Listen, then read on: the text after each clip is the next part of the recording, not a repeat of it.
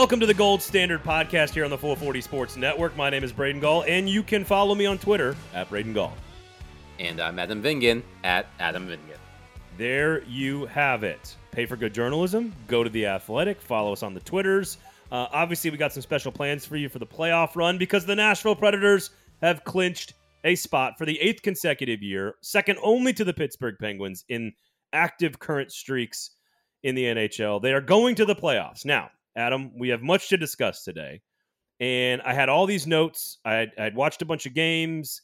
I had all these ideas and questions I was going to ask you, and then the third period happened against Calgary on Tuesday evening, and I took all of those notes. I wiped my hindquarters with them and threw them in the toilet because the third period against Calgary is kind of all we're going to talk about today, isn't it? Well, first I have to do the voice on something. Oh, go for it. You did mention just now that the Predators have qualified for the postseason in 8 consecutive seasons. So let me do the voice. Well, isn't that technically untrue because the Predators lost in the qualifying round to the Arizona Coyotes in the 2020 bubble playoffs? Well, yes, they did lose to the Arizona Coyotes in the qualifying round of the 2020 bubble playoffs, but the NHL recognizes any team that participated in the bubble playoffs, including teams that lost in the play-in round, as having earned a postseason appearance. So that's what I go off of. That is why they have a 8-year playoff streak.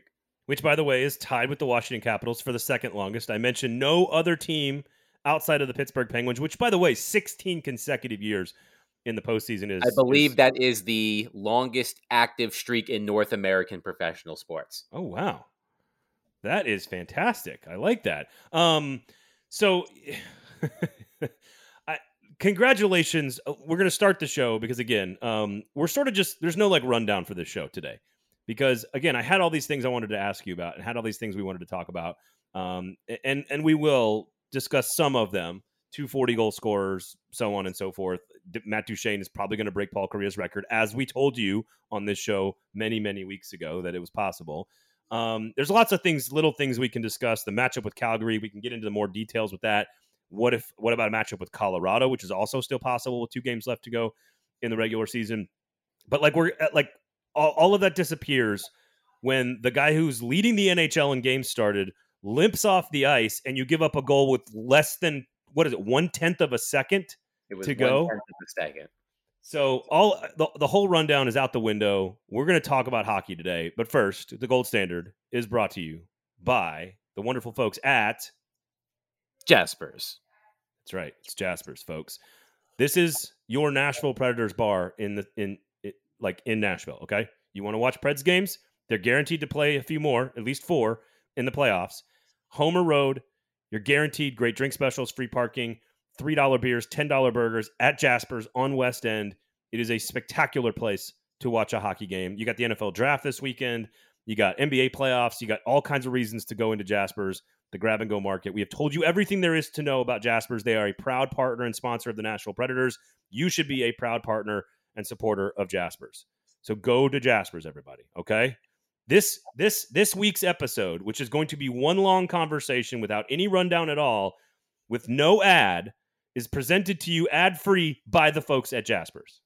Okay, Adam? Is that cool with you? Works for me. All right. The check's still cash. Okay. Where do we start here with this? So the latest report on Juuse Saros is that he will be out, lower body injury. It was obviously, a left leg. He was limping, had a tough time getting through the boards, non-contact injury. And this was about, 6 minutes to go in the game or so. Against Calgary, which was a fantastically heated game. We'll get to more on the matchup in just a second. But he leaves. Obviously, David Rittich comes in, gives up the goal with 1/10 of a second left. We thought that meant that the Preds were not going to clinch, but Dallas eliminated the Vegas Golden Knights later on Tuesday evening, and therefore we're basically in here. The Predators are in. So congratulations are in order. I guess we should start there before we get into Juuse Saros, let's start with the expectations. You and I picked them to finish basically 6th. I think I maybe picked 5th. Maybe you picked 5th. I don't remember, but basically 5th or 6th in the division. They're going to finish probably 4th in the division, but they're going to make the playoffs either way. And that was better than we expected. So let's start with the positive and just say for a second, this team is doing something we didn't expect them to do, which is shatter every record in their single season record book and make the playoffs when we didn't expect any of that to happen. Yes, neither of us picked them to make the playoffs. A lot of my preseason predictions have been absolute shit, and I'm really bad at making predictions. Just some reminders: I did pick Luke Cunnin to lead this team in goal scoring, and instead, Luke Cunnin is probably the most disappointing player on the team this season. So, yeah, I certainly have some egg on my face, but I know I'm not the only one, and there are some positive things, as you said, to take away from this season. Um, Namely, the reemergence of the highly paid players, Matt Duchene, Philip Forsberg, Ryan Johansson, and Roman Josi. But then again, if you are a glass half empty kind of person, which I vacillate between half empty and half full. Like on a personal level. Well, I try to be more optimistic generally, but I am a cynic by nature. So I tend to think more negatively, or more skeptically. So a lot of Predators fans out there have said, look, they've got all of these records that they've broken. They're scoring. They've shown themselves capable of scoring a lot of goals, but they still needed 80 games to get into the playoffs, and they weren't able to do it themselves by clinching it with a regulation win. They needed Dallas to help them out. Now, again, 80 games is a large body of work. It was up and down, but they did enough to get in. But as you said, the story here is Juuse Saros, because without him, because I said this earlier on a family program, but since this is not necessarily a family program, oh yeah, I like it. I'm going to be less. I'm going to censor myself less, or not censor myself at all. No censorship. We do not ban books on this podcast. If you are listening with a small child, an impressionable youth, please lower the volume for just a couple of seconds. Here we go. 3, 2, 1. If Juuse Saros is out, they are fucked. I'm not laughing. I'm not laughing at the situation. Although laughing at how I said it. Yeah, of course. Laughing is probably the only thing you can do if he is in fact out, like permanently for the season. Are fucked. So let's do it again. Like fuck. They are fucked. That was way more than 3 seconds. Let's hope you didn't turn the volume back up with a kid too early there. No, I totally agree. Well, again, we can talk about all these other things, and we could talk about the great players playing great and scoring a lot of goals and setting records, and the young players developing, this team being ahead of schedule, every single thing that would entail a glass half full, right? All the things we're talking about. Overachieving, blah, blah, blah, blah, blah. Here's the deal. They are 3, 4, and 3 in their last 10 games with 1 regulation win, and that's all with Juuse Saros. Yes. That's with Juuse Saros in net. So 67 starts, leading the NHL. You're right. There's not a better way to say it. This team, it doesn't take away from what they've accomplished this year over 82 games. It doesn't take away the trajectory of the franchise big picture. It doesn't change my perception of where this team could be next year. You know that there's going to have major questions when Derrick Henry goes for the Titans with all these carries, and there's all these questions about these carries, and then he hurts his foot and he misses 8 games. And then we have all these questions about Juuse Saros being a workhorse. Can he do it? And he leads the NHL with 67 starts, and then he gets hurt in game number 80. There may be no correlation. It may be unfair, but those questions are coming. And with all the good and all the half full, there's no glass at all without Juuse Saros. No, not at all. And Juuse has certainly, I guess you could say, declined. I don't think he hasn't fallen off precipitously, but he certainly is not as he certainly has not been as good lately in the past couple of months as he was in the first half of the season. But when you think about the reasons why this team is where it is, he is a large part of it. Last season, when the team turned its season around, as my washing machine plays the little ditty that lasts too long. So you get a little soundtrack here as I record this. You can't turn that thing off. I'm not asking like right now. I don't care about right now. I just mean like in I don't general. think so. I don't think so. If I knew that this is if I knew that this was Poor planning. I would not have purchased this particular washing machine. Okay, there, it's done. Anyway, he's the only reason they made the playoffs last year. Yep. And I don't think you can argue that. So even though he hasn't gotten, as great goal, excuse me, let me start that again. Even though Juuse Saros has not played as well in the past couple of months as he did in the first couple of months of the season, all told, he still has put together a Vezina Trophy worthy season. So I think you're right that there are certainly going to be, and look, even before this injury was sustained. Yeah, let me give you the numbers. Let me give you the numbers real fast. Go ahead. That I've got here. They lost 3 straight, 4 out of 5. They have 1 regulation win in their last 10, and they've given up at least 4 goals in 6 of those 10 games, and they've given up on average 4 goals per game in their last 10. A lot of that's defense. It's not all in Juuse Saros, but they're not playing the way they were playing in December and January. It's not even close, and that was with a healthy Juuse Saros. Now, here's a question that I think is fair to ask. Is there a chance this didn't happen against Calgary in the third period? Is there a chance this didn't happen? Yeah, is this a non-contact, right? It appeared to be. There was not a really great look at what happened. That's what I thought too, but what I'm asking is, could the wear and tear have been building up to something that happened? And only a doctor can tell us the question to that. That's a good question. See what I'm saying? Yeah, I don't know. Because so here it's the same thing with Derrick Henry.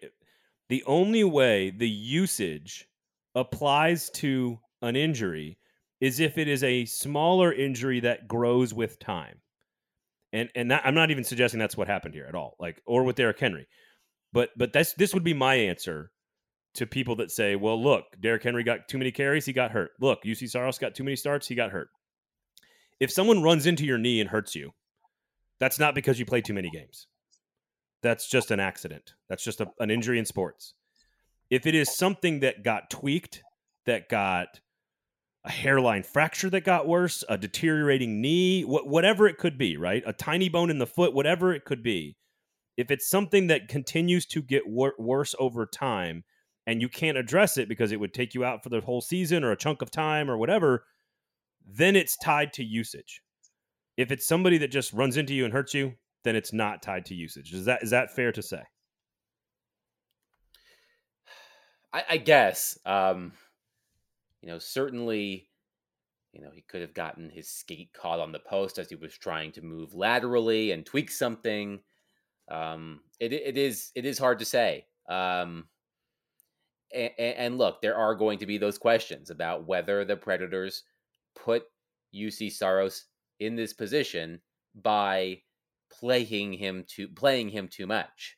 But I do think we would have to have more context. I think. But do you think that the two general frameworks are accurate though? Yes. Like if you're just skating and you catch your skate on a post and you hurt yourself, like that's not tied to. I mean, I guess sure, your percentage chances of doing that go up the more times you're on the ice, but that's not my body has deteriorated over time because I'm getting tired, right? Like to me, the injury, like with Derrick Henry and with Juuse, the injury has to be tied to the usage for it to be a part of that. If that's how I look at it, at least. So, are you putting blame on John Hynes for this injury? No, not at all. I'm what I would say Because there are going to be people that do.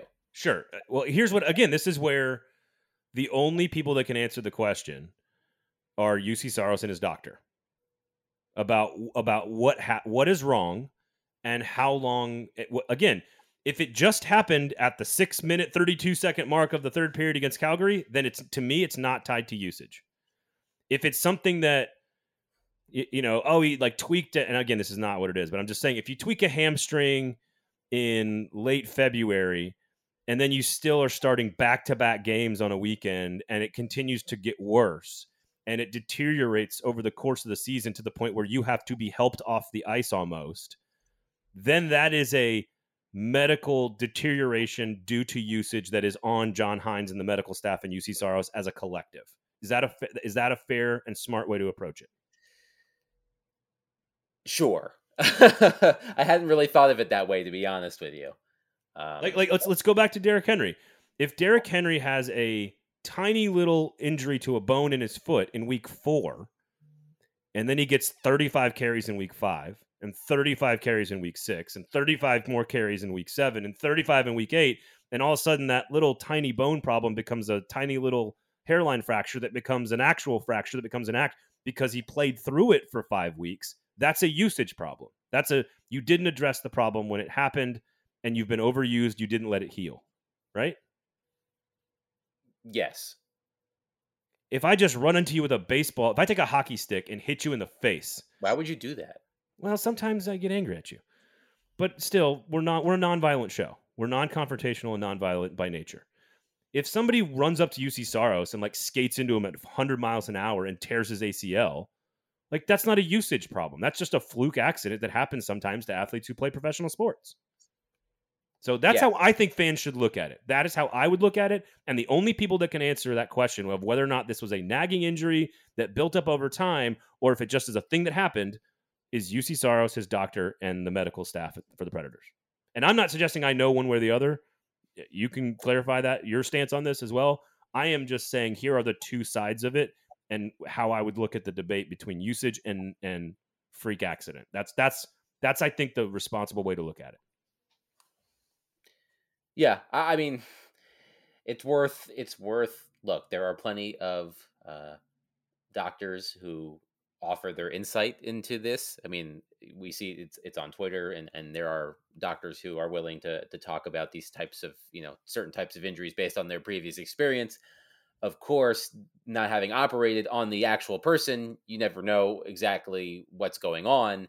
But it would be interesting to hear from sports doctors who have dealt with specifically goaltenders and how usage affects the risk of injury. I'm just trying to talk a story into existence here, I guess. No, this is injuries are extremely difficult to analyze. They just are, because the human body is so different from player to player. The incidents that happen one time are so rare and bizarre and unique to that moment in time. Football, basketball, hockey, baseball, soccer, doesn't matter.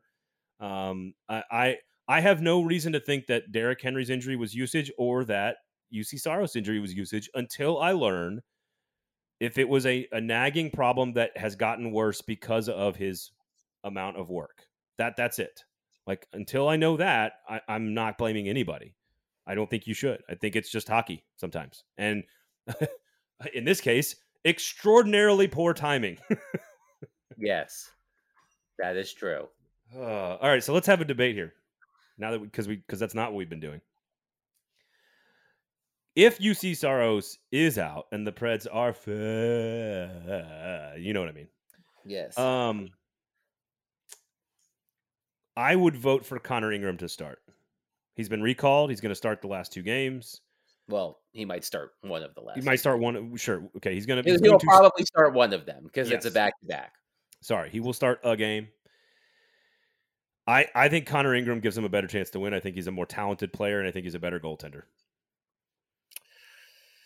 Debate. So, we haven't seen a lot of David Rittich this year because of Juuse Saros' usage. Say that 10 times fast. But in what we've seen, it hasn't been impressive. And Rittich, when the Predators signed him, filled the role, was the perfect fit for that backup spot. He was a veteran goaltender with starting experience, whom the Predators, could rely on for, at the time we thought, maybe 20 to 30 starts, 20 to 25 starts. Obviously, that didn't happen. And he did miss some time early in the season on the COVID-19 list, which did open the door for Connor Ingram to make a couple of starts, his first two in the NHL. I understand why you're going with Ingram. Perhaps you feel that the Predators are already playing with house money, so to speak, playing against either the Avalanche or the Flames. So why not go with the kid? There are plenty of examples of rookie goaltenders who have come out of nowhere and helped teams win. Most famously, at least in my opinion, Cam Ward, who helped the Carolina Hurricanes win the Stanley Cup in 2006. How about Jordan Binnington? Jordan Binnington is another recent example. Matt Murray, I think, would also qualify as well. So who's to say that Connor Ingram could not be the next one? There's also the idea of, well, if Ingram is going to be the backup goaltender next season, replacing Rittich, then why not go with him and get him some experience? I can see that. I can see that as well. But I still have a hard time imagining the Predators going with a goaltender with 2 games of NHL experience versus the veteran backup who's been on their team all season, even though said veteran backup's numbers are nothing to write home about. So let me ask you 3 quick questions. Okay. Who is more physically gifted? Who is a more talented hockey player, Connor Ingram or David Rittich? I think Ingram probably has more accolades than Rittich, though at a lower level. Who's the better hockey player? Well, it's hard. I'm not saying who's the more experienced or who's going to play better. It's hard to say because no, it's not. It's an easy answer. Connor Ingram is a better player. I mean, we've seen him play well in the American League, quite well in the American League, and we've seen him play fine in the NHL. But I don't know how we can. I don't know if you can extrapolate 2 NHL games and games in the AHL to, Rittich 140 something career starts or whatever it is. No, that's fair. You can't. Who's played more hockey this year? Who's started more games? Connor Ingram has played more games. Okay. So Connor Ingram is playing starters minutes and is a starting role and is probably more physically gifted and is the future of the backup position. I think it's pretty obvious he gives you a better chance to win, honestly. Now, here's why I would say that is because we kind of know what David Rittich gives us. He gives us X percentage chance to win, which right now is like about an 88% safe percentage. Right. What I am saying is I think Connor Ingram gives you the devil you know versus the devil you don't know. And Connor Ingram, to me, gives you a chance to be better than that. That's all. That's my argument. And this is the NHL. The NHL, you've already mentioned the NHL. Weird things happen with backup goaltenders in the playoffs. It happens all the time. No, it certainly does. I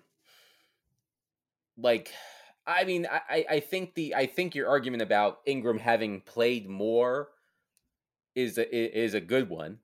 I'm hesitant, however, I'm wondering how that translates. I'm sure there's some sort of statistical model I'm unaware of that can translate AHL numbers to NHL numbers. If you're just looking at sheer number of appearances, Ingram is above and beyond Rittich this season. But like if I'm trying to think like they're thinking, 3.6 goals per game. That's David Rittich this year. Right. That's just you know what he's going to give you, and to me, it's not good enough. Ingram, by the way, 54 games played this season, with a 30, 17, 7, and 5 record because they separate overtime losses and shootouts in the American League. With a 2-7, .227 goals against average and .915 save percentage. But remember, 2 seasons ago, he started 33 games because last season he was in the NHLPA Player Assistance Program, only appeared in 5 American League games. But 2 seasons ago, in the 1920 season, he played 33 games, had a .192 goals against average and a .933 save percentage, a 21-5-5-2 record. So Ingram is quite accomplished. So I understand your argument. Absolutely. I'm skeptical that the Predators are going to think that way, though. I tend to agree with you, actually. Go to Jasper's, everybody. I tend to agree with you. I think they're going to play Rittich as well. I don't think it lasts long. I think Rittich will have a short leash. Yeah, I don't think it's going to last long. When they lose 6-1 in game 1, I bet you there's a different goaltender in game 2. Now, again, all of this is under the assumption that Juuse Saros cannot play. Right. What is your what is your confidence level? Let's just call it insider confidence level that Juuse Saros is going to play game 1 against what is probably going to be Calgary, and we'll get to a potential matchup with Colorado as well. Because I'll tell you what, man, those games against Calgary, hot damn, those are fun, dude. Like those guys, they don't are like fun. each other. Every game this year has gone to overtime. Every game they played 3 games. They are 2-0-1 against Calgary. They lost 5-4. They won 3-2 and 3-2. So not only do they like to fight, and by the way, I know this is sort of a stream of consciousness podcast. Go to Jasper's. Every time I see Mark Borowiecki fight, I sort of feel bad. Is that weird? Well, he suffered concussion last year, and when you see him being ragdolled by Milan Lucic, good Lord, he got thrown around. It's not. Look, Lucic is certainly not the player that he was when the Boston Bruins were winning Stanley Cups, or one Stanley Cup, I guess. He is not that player, or he was with the Los Angeles Kings when they won Stanley Cups, if I recall correctly. Either way, he is not the player that he was 8-10 years ago. But you don't forget how to beat the shit out of people, and that's what he did. I mean, what I found interesting was, so I believe Borowiecki and Tanner Jeannot are tied for the league lead with 14 fights each. And I think last night or Tuesday was the first time I can remember clearly both of them losing a fight. I feel I feel like both of them have had the better of the majority of fights that they've had. Maybe there are a few draws in there, but Lucic ragdolled Borowiecki, who is not a small man, and Eric Goodbranson gave it to Tanner Jeannot. God, you're right. I hadn't thought about that. Now, what does that mean in the grand scheme of things? No, nothing. Yeah. But I did think it was interesting, especially because what had been discussed earlier in the day, when Eric Goodbranson was a member of the Predators last season, Tanner Jeannot drove him places. So clearly, Eric didn't care for Tanner's taste in music or his driving or what have you, and decided to beat the shit out of him because of it. But look, Tanner Jeannot has no fear, man. But Eric Goodbranson is not a guy. Yeah. Look, say what you will about Eric Goodbranson, he was very much not impactful for this Predators team in the playoffs last year. But he's a tough dude, and I wouldn't want to screw with that guy. So let me posit a question to you about those fights, and because this is what happened last year, right? They played Calgary, they played Carolina a couple times. You could see the Preds playing with a little bit more confidence. Carolina didn't have much to play for, and you could see I think there was a bunch of fighting in that last game of the regular season. And it carried over into a very chippy, very entertaining, very balanced series between two teams that really had no business playing a balanced series, right? Carolina, clearly the better hockey team, both regular and postseason. They won the series. Nashville had opportunities to win some more games and maybe push it to 7 or whatever. Predators win the first 2 against Calgary, 2 very different times of the year, so they're very different situations. You win one in November, and then you come back and you win one a couple of weeks ago. So Calgary, a first-place team, a division champion, says, I don't know about this, boys. the way that they tossed around the two of the most physical players on the Preds and then did what they did at the end, which is, by the way, 1/10 of a second to go. Like the Predators, to me, it's a mental thing. The Predators had a chance to clinch the playoff spot. I know they did eventually, so it doesn't, again, there's almost all of this is mental, psychological here. They literally beat the shit out of the two strongest, maybe arguably strongest Predators, scored on with a 1/10 of a second and took a point and stopped them from clinching, all in their home building, knowing they're about to play off a series against each other potentially. To me, that is a mental statement by Calgary. And let's not forget the Matthew Tkachuk, Matt Duchene kerfuffle. Whether or not Tkachuk, like, it's funny because it did not appear, I haven't looked at it recently, but last night when I saw it, it did not appear that Tkachuk did that on purpose. But knowing Matthew Tkachuk and the game he likes to play, it would not shock me at all if he did it on purpose and was able to mask it in such a way. But Matt Duchene took the bait, and I disagree with the idea that he got 2 penalties out of that and Tkachuk got 1. But Tkachuk did exactly what he is known to do. He got in Matt Duchene's head. Would you rather play? Is there any part of you that would rather play Colorado?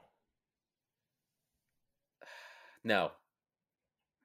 I mean, as a pure objective observer, take my Predators fandom hat off and say, which series do I want to watch? I think it would be Calgary. But they've played well against Colorado this year too. And I wouldn't be... I would not be so quick to say that they have a better chance to beat Calgary. I do think they have a better chance of beating Calgary because the games have been so tight. I'm trying to pull up the numbers from last night's game. It's been a while since we've seen them play the Avalanche. We'll see what happens on Thursday. So I'm looking at last night's game was actually not as tight. It didn't, at least, let me look after 3 periods because that's what matters really.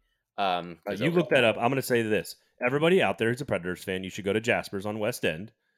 They have great drink specials for Predators games, and we know we're going to get a playoff series against either Colorado or Calgary.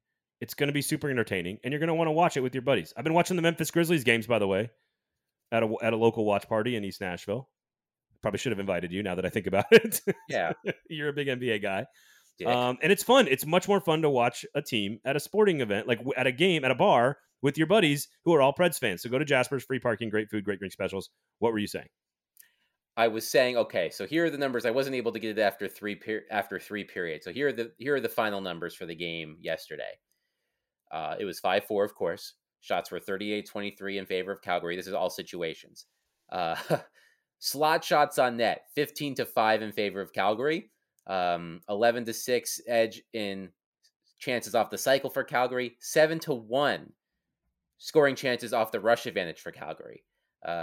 Some of that damage was done on the power play. So that's because that's all situations. But this game actually was more lopsided analytically than I anticipated. But I feel like the other games have been pretty tight. So, how much can you take away? It's okay. Like, I think when they beat Calgary in the shootout last week, the caveat was, well, the Calgary Flames were playing on the second half of a back-to-back with their backup goaltender in net. Yep. And last night they were playing rested, but with their backup goaltender again. How much can we take away from Colorado, Nashville on Thursday with one of David Rittich or Connor Ingram? Well, I mean, we might have no other choice, but I think there's little to be taken on the Colorado side of things because I think they don't, like, correct me if I'm wrong, but they're not really playing for anything, right? Like, they don't have a chance at the President's Trophy, I don't think. That's a good question. I think the President's Trophy might still be up for grabs. I can pull it up. So they, as of recording, Florida has 120 points. Colorado's got 118. I guess in theory, they both have 2 games left to go. In theory, Colorado could win the President's Trophy, but like, there's literally nothing to be played for in the Central or in the Western Conference. So, correct. And you're going to be playing with, again, now here's what you can take from it. If they play, this is going to be a fascinating chess match. If they do believe that, because they still have positioning to play for here, the Predators do. And we know Saros isn't going to play in either one of them. So which one do you use Ingram? Which one do you use Rittich? And which one do they think is better? Because it's the thing we've talked about this year where sometimes you play the bad goaltender against the good team in the back-to-back, right? And so what do they do? I don't know. I'm with you. I don't know how much we can read into what they decide to do at goal against Colorado or what actually happens in the game. My prediction would be Rittich against the Avalanche and Ingram versus the Coyotes. I think that here's what that tells me. You want Ingram to have some confidence, right? And you want Rittich to have some confidence by saying you're our guy now. No. Not if you get beat. And you're going to play the top team. Not if you get beat. Not if you get beat 6-1. What I mean, what it tells me is you want Ingram to gain some confidence, and you want Rittich to be tested, right? Mm-hmm. Perhaps. I think that's fair. The Predators are going to be the last visiting team to play at Gila River Arena because so there's a lot of history in that building, obvi. So not really. I mean, the Coyotes did beat the Predators in the playoffs. I was going to say a lot of the history took place down the street though at some local establishments, but that's a different story. Yes. So the Predators lost November 27th, 6-2 to Colorado. They beat Colorado Thursday, December 16th, 5-2. Correct me if I'm wrong, but I believe they were shorthanded. Both teams were shorthanded in that game, basically. That was one of the Carl Taylor coach games. Yeah. If I recall correctly. So they beat Colorado. Then they beat Colorado in overtime 5-4 at home. Yeah. This will be the fourth meeting. So they've won twice against Calgary and twice against Colorado in 6 games. So It's not like they haven't played good hockey against these two teams. And this is the NHL, and if Juuse Saros is healthy, anything can happen. I wouldn't put a victory in a series past him at all. Again, and let's spend just a second here on some positive stuff. Okay. Which is Mikael Granlund, 51 assists, 4 shy of the previous record. Roman Josi, 93 points. Philip Forsberg and Matt Duchene both have 42 freaking goals. They have obliterated Victor Arvidsson's record. It's the first 2 40-goal scorers. It's happened in the same season, and there's still 2 more games to go. Matt Duchene has 84 points, 1 away from Paul Kariya's single-season record prior to Roman Josi breaking it, and Philip Forsberg has 82 points. The power play this year has been the best power play since when for the Nashville Predators? Ever? I agree. Well, I believe when the Predators' power play was shitty. Yeah, it was a long time ago, under the Soviet spy Laviolette.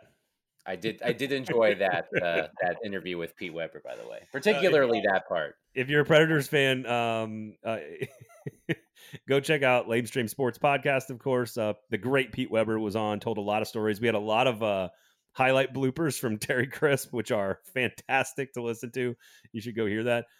Who's the old Soviet coach of the team that lost in Lake Placid? What's the name? Boris Tikhonov, is that right? Tikhonov, yeah, that sounds. He compared Peter Laviolette to Boris Tikhonov. That's all you need to know.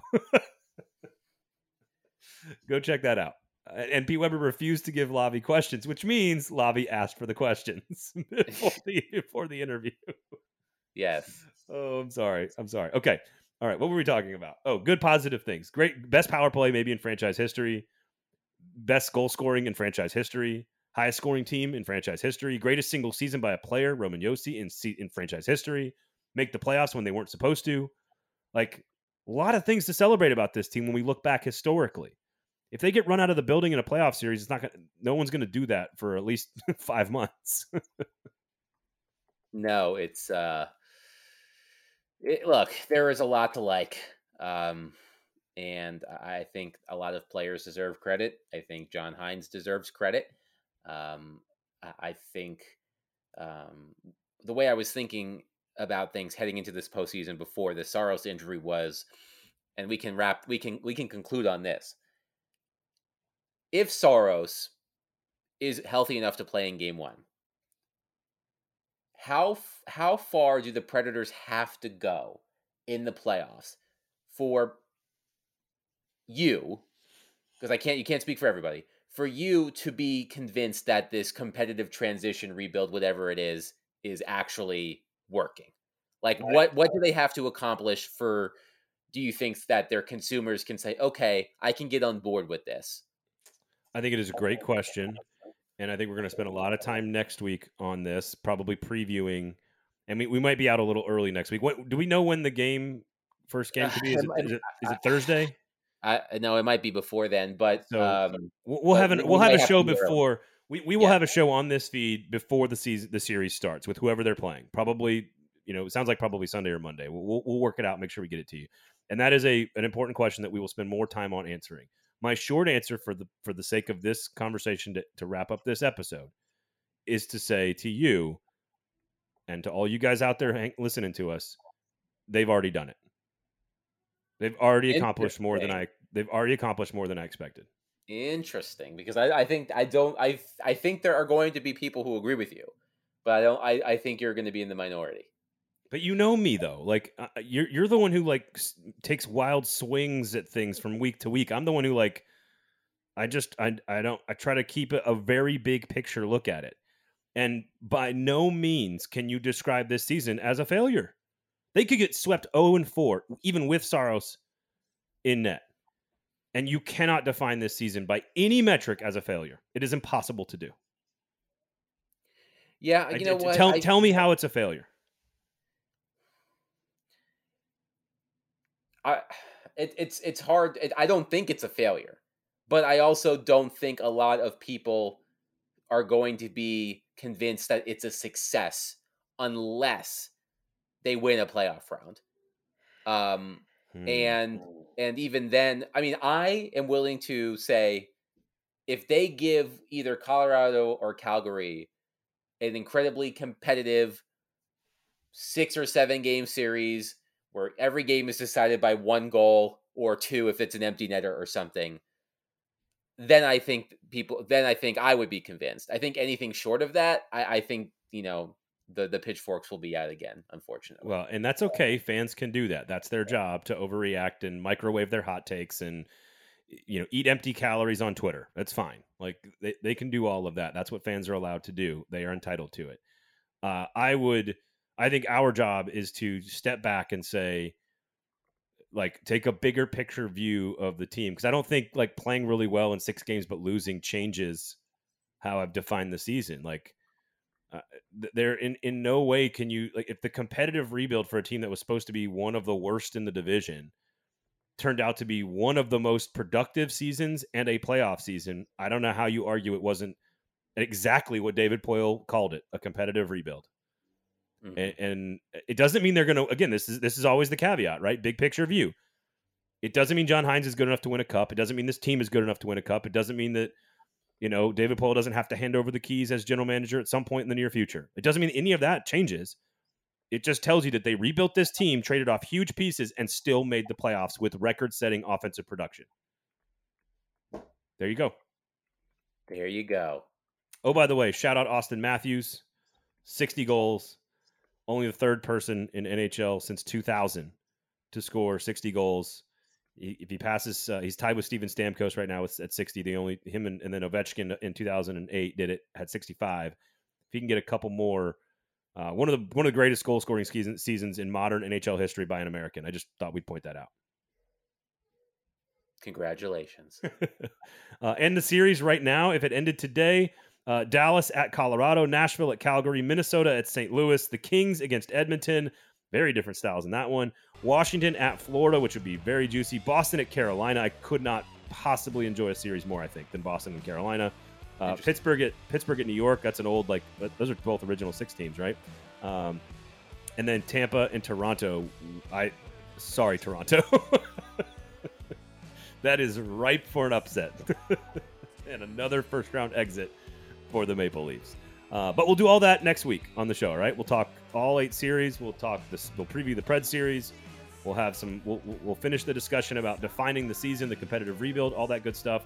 Make sure you go to Jasper's, of course. The parking is for free. The food is great. The happy hour specials for Predators fans are tremendous.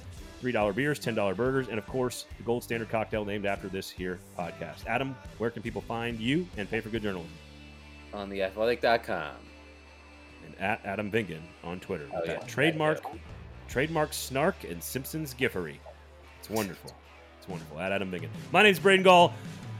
Let's hope for some good news, folks, for Juuse Saros, because let's say it together, Adam. If Juuse Saros is not playing for the Nashville Predators, they are... We'll talk to you again next week, everybody. This has been the Gold Standard here on the 440 Podcast Network.